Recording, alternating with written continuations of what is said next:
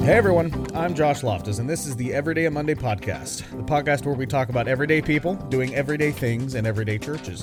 Whether you're a pastor, a plumber, or that overzealous parent at the Little League baseball games, we all know who that is.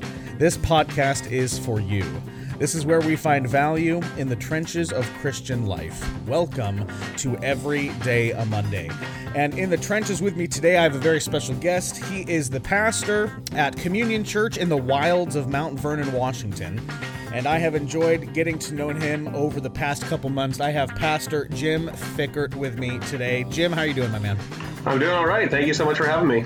Good. Yep, thanks for being on. Well, before we get going, it is the third and final installment of our sponsorship with RefTunes. For those of you who have not heard up until this point, RefTunes is a series by a guy named Paul Cox exploring church history through comics.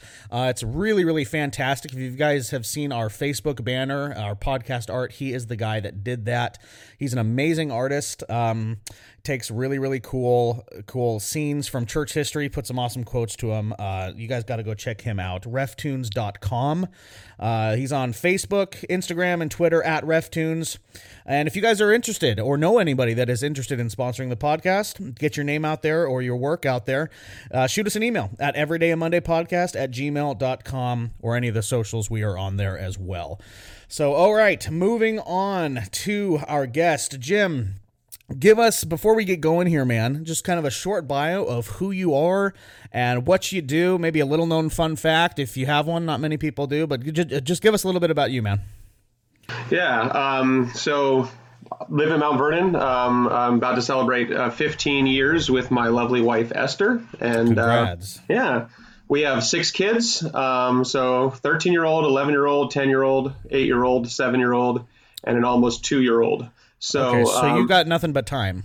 Right, and I'm not going to give you their names because the Russians might be listening. So yes, we are using Google Chrome. Yes, we'll leave it there.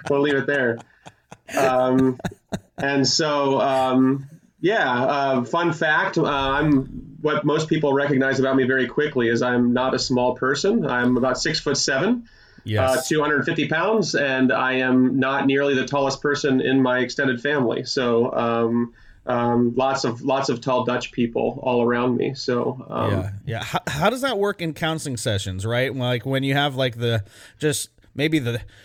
cocky knucklehead guy coming in needing counseling, and there you are, 6'7". It works well. It works very well. I mean, all those power moves of like the handshake, and I don't need any of those. It's basically just stand up, and it does the job. You're in the room, and you are automatically the authority. Yes. Yeah. Oh man, that's awesome.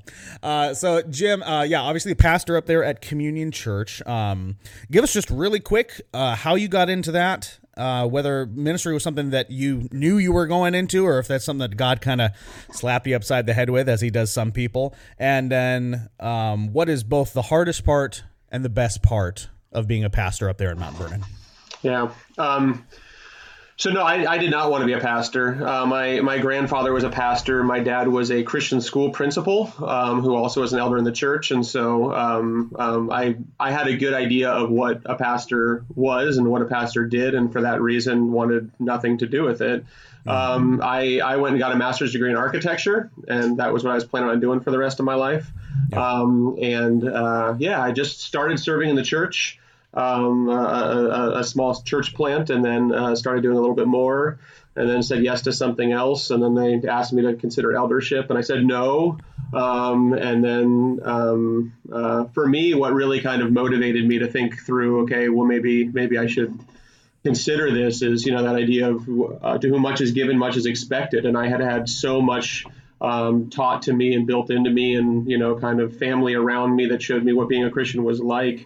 And I realized I had all of this that God had given me, and I really probably shouldn't just hoard it and use it to be uber critical of everybody around me, and use it to measure their faith. So stepped into that and became an elder at the church, and then eventually they talked me into preaching, and then eventually I went on staff, and then Yeah, it was just kind of one thing after another that led to planting a church up here in Mount Vernon about 8 years ago. And I tell people all the time, if God had shown me where that path was going, I probably would not have been willing to take the first step because it was not an end that I wanted.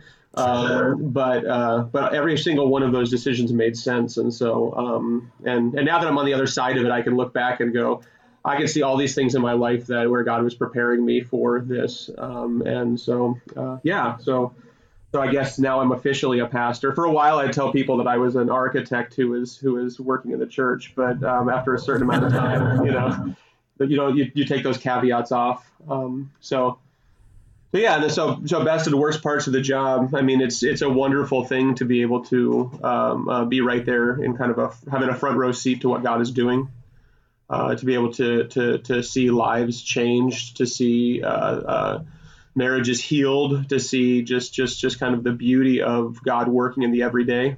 And so I get to be invited into a lot of situations that other people don't. And so they don't get to see a lot of the things that as a pastor I get to see. And so for me, that is just deepen my faith more and more as you just see God working in so many different situations and so many different lives. Yeah. But with that is the hardest part of the job. You also have front row seat to human depravity. I think, I have friends who are firemen or police officers or work in hospitals. They see a certain kind of depravity. But it's really interesting to walk beside people who seem to have it all together, and then you get to see behind the scenes and see the just massive insecurity and brokenness, or the marriage that everyone thinks is great, but they confide in you as to what it really is. And so sometimes just walking around with that weight is the hardest part of the job, where you just what's going on with everybody. The person who has told you that they're having suicidal thoughts, and you're sitting there worried that something might happen, and how did what I said today, how is that going to affect them? Some of that weight is certainly the hardest part of the job. Yeah. No, I hear you, man. Yeah, for sure. Now, how long have you been the pastor up there in Communion? So I've been a pastor for just over 10 years. So I was ordained about 10 years ago. Planted the church in September of 2011. So we're coming up on our 8-year anniversary in September. Awesome. Now, if you had to, I realize it might be hard just to pick just one, but if you had to narrow down one aspect of your church up there at Communion, the church that the Lord has you a part of, that you really appreciate, really value, like the one thing that would, if you came through the doors today, the one thing that would keep you coming through the doors, what would that aspect about your church be for you? The pastor. No, I'm kidding. The European giant behind the pulpit. Oh, yeah. If that doesn't bring you back. No. If that doesn't bring you back, I don't know what's going to. Welcome to the freak show, people. Yeah. What do you want? What more do you want? I'm here. What more do you want? No. I think one of the beautiful things about our church is you truly have people striving to bring these eternal ideas of the gospel into this temporary world, and so really struggling to figure out, what does it look like to love my neighbor when they are not nice to me, and they don't really appreciate the love that I'm giving to them, and they don't really care that I am making this effort, or how do we strive for mutual submission in a marriage when there's sin still there, and you're basically opening yourself up to hurt? It's this biblical big idea, but in the everyday world, it's hard. And so, to have people who are really trying to figure out what does that look like, and struggling through it. And so I think that's kind of the beauty of what we have going on here in Mount Vernon. Yeah. Well, then when that's there, that causes the community and the accountability and the encouragement just to be so much deeper. Yeah. Right. Because that automatically, if that mentality is there, it by necessity takes it out of the superficial realm. Yeah. Right. It requires that you go deep. It requires that you invest. It requires that you open yourself up to accountability. Right. That's that is so needed, right? Yeah. Well, in all honesty, there's some people who come to our church who are freaked out a little bit because they're not used to some of this stuff being on the surface. So we'll just talk about conflict. We'll talk about things that are going on in a pretty open way. And for some people, it's just kind of like, wow, your church is really messed up. It's like, well, no, we're just honest. Yeah. Yeah. Well, it's maybe a little bit of both, but yeah, which is fair. Yeah. But for some people, it's just that, that is not a comfortable thing. And so it does take some getting used to, I think. And But yeah, it's beautiful once you kind of have that culture is there, because then when people do enter in, even if they're uncomfortable with it at first, in time they realize like, this is actually what I want. Right. This is actually what real community looks like. So yeah, exactly. And it's those things like what you were just talking about is those people who are freaked out by that. I mean, I know I was. For the longest time, like nobody is born just like, hey, this is me, this is all of me, right? That's something that takes practice and takes commitment to do, right? And you, being a pastor in the Pacific Northwest, have an extra hard job in that just the culture that you are in, just where the Lord has you, does not facilitate that type of mentality well. It really doesn't. Like we in the Pacific Northwest, we're in a church hurt culture. We're in a celebrity pastor culture. We're in a culture where it is very individualistic, where we don't feel as if we need anybody. We're in a culture where it's kind of pull yourself up by your bootstraps, keep your head down, look at your phone, and don't talk to anybody. Right? We're a very self-sufficient culture out here in the Pacific Northwest. So how do you, as a pastor, with all of that going on and those type of people coming in with those kind of struggles, how do you go about facilitating and encouraging service and getting plugged into that community like you were talking about? Yeah, I mean, if you call people to submit and to truth, like right off the bat, that's when they run, I mean, basically that idea of like, trust us is not something that most people are going to like, yeah, all right. Yeah. Okay. And so, but I think for pastors to recognize that, like as you're working with people, like that stuff is going to take some time. And so making the front door kind of this is how we do things. You can only belong if you're going to do it this way. It's like, no, what you're doing is you're inviting people into a culture that already exists. And you're allowing them to see people. I mean, I go to the Old Testament and go, there's these sojourners among you, and they're going to see what it looks like to be the people of God by watching you be the people of God. Right. And so I think most people who end up serving, it's because they've been served. Right. I mean, if the church is really working towards that, people are going, man, I am experiencing something here that I knew I needed, that I now know I want, but that I've really never had before. And you talk about the Pacific Northwest, people are lonely. Mm-hmm. People are desperately lonely. It's true. And so when they can find a place that actually can see them for who they are and still wants them to be there, I think that's the sort of community that people have just not. Yeah, they haven't been part of that before. You talked about the sojourner observing and seeing what it means and what it looks like to be part of the family of God because they're observing it in church, right?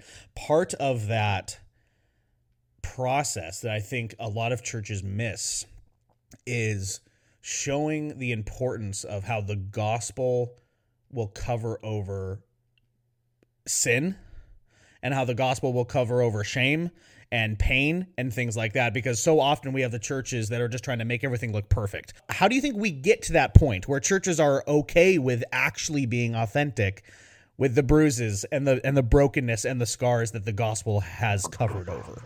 Well, I think some of it is actually working on some of our categories that we've so we basically, the categories we've created are you have the broken and the sinful, and then you have the forgiven and the justified. There's no condemnation for those who are in Christ Jesus. So we go, yeah, that's amazing and that's beautiful. But sin still has consequences. It does. And so sometimes when people come in, what they're experiencing is not condemnation. What they're experiencing is people who actually recognize sin. And for people who have never acknowledged sin, that's a hard thing as well. So sometimes it's just helping people to think through kind of, it's to know all that Jesus commanded.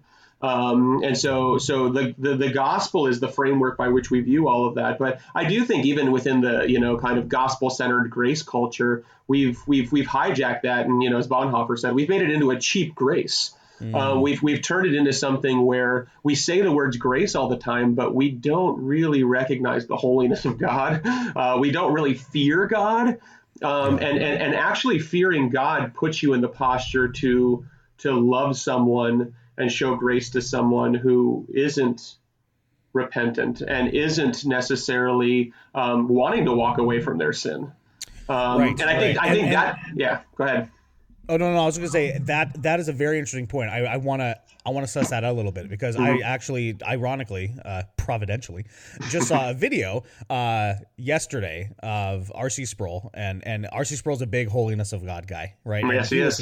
He was the one that really opened up my mind to this is who God is. Yeah. Primarily, first and foremost, he is holy. And if we don't view him as that first, the rest of our view of God and then our practice, right, our orthopraxy after that is going to be skewed. It's going to be off kilter, right? So, and I appreciate what you said is we need to view God as holy, and we need to show that from the pulpit through our service. So, how do we couple those two things? How does the viewing God as holy, how does that then transcend and affect our service and our commitment to the local church? Yeah, I think that if we get a right view of who God is, then all of a sudden, you think of Isaiah, that's using R.C. Sproul as an example, he uses that as the central point in the holiness of God is Isaiah standing, before God in the presence of God and just overwhelmed. Yeah. But not just overwhelmed by God, overwhelmed by his sin, by who he is. Because being in the holiness of God puts us in the position. Lips. I'm a man of unclean lips. Yeah. Right? Yeah. And what that does when we actually understand the gospel is just makes the gospel so much greater. If we know what we have been saved from, it just makes us a thankful people. And so we start talking about what does that do to our service? Well, it means you were bought with a price. Now honor God with your body. Your whole life now is about this. And instead of kind of he rectified this little piece of my life over here, so now I can give him a little piece of my life and we're square. And so I think our service is greatly changed when we recognize what it really is that the gift of grace offers us. Right. Yeah. No. Exactly. And when we realize. Yeah, that's exactly right. When we realize the depth of God's holiness, we then realize the depth of our sin, which then causes us to realize the depth of the gospel. And when we talk about service, when we talk about having this big view of God, I like to say, right? Yeah. We don't want a small view of God. We want a view of God that's always expanding our minds and our hearts to who he is. When we have that gives us the ability to serve well because our motives are right. Yeah. And when you think of both good and bad motivations for doing that, what do you find in your life that kind of creeps up as a bad motivation, perhaps even to get behind the pulpit, that you are having to fight against every week? Yeah, I think the one that pastors struggle with the most is probably the duty part of it, which is just to say I have to do this, and it's tough because you have bad weeks as a pastor. You have times when there's things going months. on, or let's not minimize this. So there are times when, I have to really question, what am I able to bring this week? And what is the motivation, for why I'm here? Is it just because this is my job? Because I don't want to just keep doing this because this is what, this is the occupation I've now found myself in. But no, there's a million different, bad motivations. Certainly, Francis Chan has done a good job of pointing to the crowd mentality one, where, this feeds your ego. don't ever think that it doesn't. Every time you get up on stage like this and there's all these people, there to hear you speak, man, that is a terrible thing. That is something we always have to watch out for. And not just is that the only reason I'm here, but how much of am I giving to that? How much am I allowing that to affect who I am, who I know myself to be? What are some practical steps or practical advice, not even just for pastors, for the people that are in the congregation, to guard themselves from that mentality that kind of, I'm all that, right? Like how would you go about counseling somebody in humility, I guess? Yeah. Well, part of it is the whole biblical idea of the church is that you're known, right? Mm-hmm. I mean, if you are actually open and known, it's hard to be humble if people actually know. I mean, it's hard to not be humble if people know who you are. That is very true. Yeah. I mean, it's why marriages are kind of our greatest sanctification incubator, because our spouses are the person who see us at all times. Right. They don't see us when we're on. They see us all the time. To start to create a culture that has that. To be humble, we don't have to look down on ourselves. Humility is recognizing us, actually recognizing ourselves. Sure. And so what we need is more things in our life that actually help us to see who we really are. There's nothing better I can think of to do that than what you said, investment in the local church, right? And get in a discipleship relationship with one of your pastors or with an older guy in the church. Right? Get into the small groups, the community groups, be serving in church, plug in, make your entire life as much as you can about investing into the community that God has given you in your local church, and they will hold you accountable. Mm-hmm. It'll just happen. It will. Yeah. In a way you probably don't even recognize too. Yeah, like, I mean, it's interesting to me. So I moved from here to the Chicago area to go to college. And when I was out there, I'm in the northwest suburbs of Chicago. And so it's just, there's no kind of town feel to it. And so my relatives live just up in Wisconsin. They live in this town, and one of them was telling me how terrible the town is because everybody knows you. And so like if your car is parked outside the wrong house, they know that you're probably in there having an affair, or like that sort of thing. And so in the northwest suburbs, that didn't exist. And I worked at a coffee shop, and this one guy who came in all the time with his he always came in with this gal, and they had coffee, and they, sitting over in the corner and make out, which was kind of awkward, but slightly, just a little bit. But one time he came in the evening. I was actually working a different shift, and he walked in, and he had a different gal with him, more appropriate to his age, and he introduced me to his wife. Oh no! And I was sitting there going, "Wow, like you're even going to the same coffee shop." But like I started to realize, like, brazen. Yeah, but that. There's something that's built into community that actually, I mean, we always think of shame as a bad thing. Shame can be a great motivator to actually help us to recognize what our sin really is. Yeah. Because when we can't get away with something, or we know what kind of consequences that it has, it kind of exploits and reveals the true heart and nature of that sin. And so the church community is the same thing. When all of a sudden you're like, I don't want to do that because I don't want to have to tell this person about it, or I don't want to do this because this person will catch me. Like that as much as we'd rather it be a heart motivation, that's actually, though, protects us from quite a bit. And it's a wonderful thing that I think we minimize that aspect. Yeah. And I'll just say one more thing. It's interesting to me with the celebrity pastor thing you were talking about before. Mm-hmm. If you look at all those cases, every single one of those guys isolated themselves. Yes. I mean, that is the one thing that you see with all of them is they built up a system by which not just they weren't accountable to anybody else, but they actually had almost no community. They had pulled themselves back further and further and further. And so we see there the results of what happens when you don't have that. The 3 stages of pride. It's pride blinds, pride alienates, then pride destroys. Mm-hmm. Right. And it always happens there. Right. And it's that alienation that you're talking about. That is when it's so dangerous. Because you know what's coming, right? And it's just you're sitting there with the red flags, like stop, the road is out, the bridge is out, you are careening toward disaster, and if you have nobody around you to tell you that, you're gonna go flying off that bridge, and and it's going to be a bad crash. Yeah, and the thing for all of us to recognize is when we look at those sorts of things, people go, "Oh, that was a prideful man," and it's like, the reality is we all are.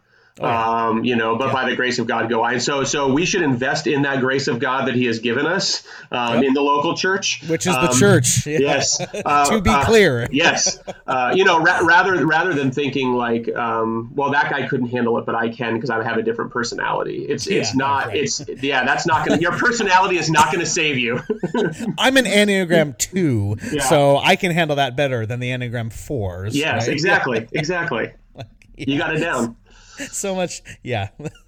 That's a whole other conversation. We're gonna leave that one. We're gonna leave that one right where it's at. Yeah, please. That's separate. Oh my goodness. All right. Jim. So obviously, being in ministry for as long as you have, growing up in the church, we've all got those stories, right? We've got the unforgettable moments. We've got the hilarious things that happen to us. What is one of the most funniest or unforgettable church moments you have ever experienced? Yeah.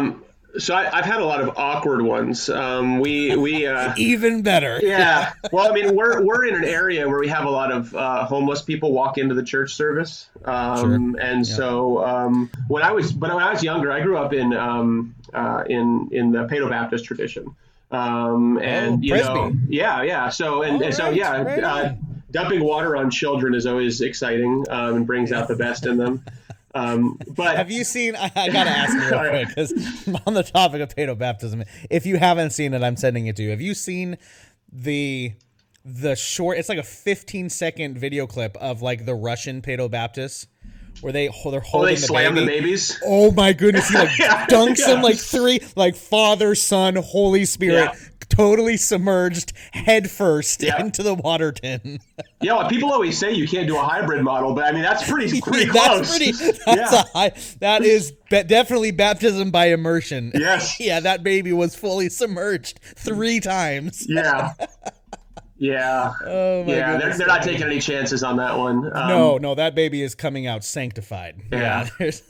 What I was going to say though is we had one situation though where a family came and they had a baby, but then they also had like a 4 or 5 year old. And the kid had never been in service before, and they were new to the church, and so, but the church, because they had always done, baby baptisms, didn't think, hey, we should probably put this at the beginning of the service, so that we can get this family out of here, because the babies tend to sit well enough when they're, a few months old. So this kid, again, never been in service. He was going to be baptized as well, and he just did laps around the church for the entire service. Up around the podium, and the pastor was doing his best to ignore it and to try to be gracious to this family and pretend that but about halfway through his sermon, he lost it. And basically somebody get the kid out, You can bring it back. Yeah. So where's the deacons? Get somebody help. Somebody grab that child. Yeah, I think it was so outside of what they'd ever experienced. They were just kind of no one knew what to do. So they were the frozen chosen, right? And they're just like, what's happening here? Well, seriously. But the other part of it is, for some of us, it was entertaining, so we could have done something. But you're were enjoying the show. Yeah, you're sitting there waiting, how long is it going to be till this pastor snaps? Yeah, or he actually went up at one point. He was playing in the baptism water, he was splashing it around and stuff. And you're sitting there going, who's going to do something? Is somebody going to do something? Yeah, because if we don't, I'm afraid that God is going to here really soon. Exactly. Right? Exactly. Yeah. Oh my goodness, that's awesome. Well, Jim, we are almost done with the podcast, but not yet. We have come to the Monday hot takes, which is when I ask you a bunch of random questions and you give me the first thing that pops into your head. You ready for these? Yeah, theological Rorschach test. Let's go. Yeah, that's I'm not stuck in here with you. You're stuck in here with me. You do edit this later on, right? Oh yeah, I can, but depends on how good. I like to be edit light. Yeah. Okay. Edit light. All right, we're gonna start off easy. All right. Okay. What's the worst book you've ever read? Worst book I ever read. I don't remember the title. It's by Joel Rosenberg, and it's like a prophetic. Every time the word Judah is ushered in the minor prophets, it actually refers to America. Oh, so some sort of dispensational garbage. Right? Yes. Okay, fair enough. Yeah. Let's see. Favorite band or musical artist? Radiohead, no question. Holy smokes. Okay, good. Nice. All right, pulling that out. All right, coffee or tea? Coffee. All right. Jim, I haven't asked this for a while because nobody's actually given me an answer yet, but you seem like the guy who's going to give me an answer. I have opinions. I know you, yeah, and that's what I'm thinking. Okay, if you could send 3 people in a rocket up to space with the with the knowledge that they are not coming back, who are these 3 people that you are just getting out of here? Only 3, huh? I love it. That's the best answer I've gotten so far. Sorry. Yes, I knew you were going to be the guy to do this. That's a tough one. Clay Bennett. So for people who don't know, he is the one who bought the Sonics and moved them to Oklahoma City. Yes. Okay.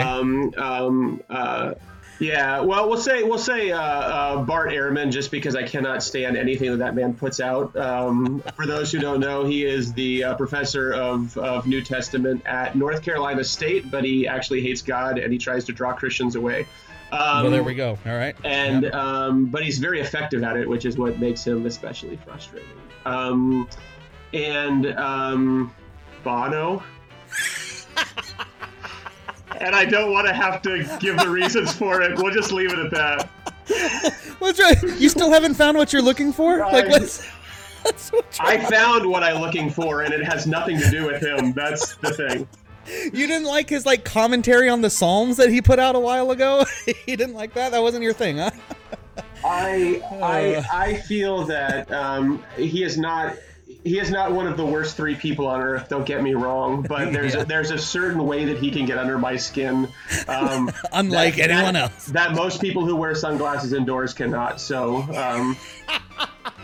It's so true. Oh, I love it. Oh, Jim, thank you, sir. You have done what others could not. Okay, which just proves you were just as cynical as I am, which is okay. That's why we got people around us, right? Exactly. If you could be a member of any TV sitcom, which one would it be? It would have to be something, with a good, Ryan Reynolds' character from Two Guys, a Girl, and a Pizza. This is throwback. Two Guys, a Girl, and a Pizza Place. When I was in college, a couple of my friends were like, "Oh my word, that guy and you, similar personality." So, we'll go with that because no one knows what I'm talking about. All right.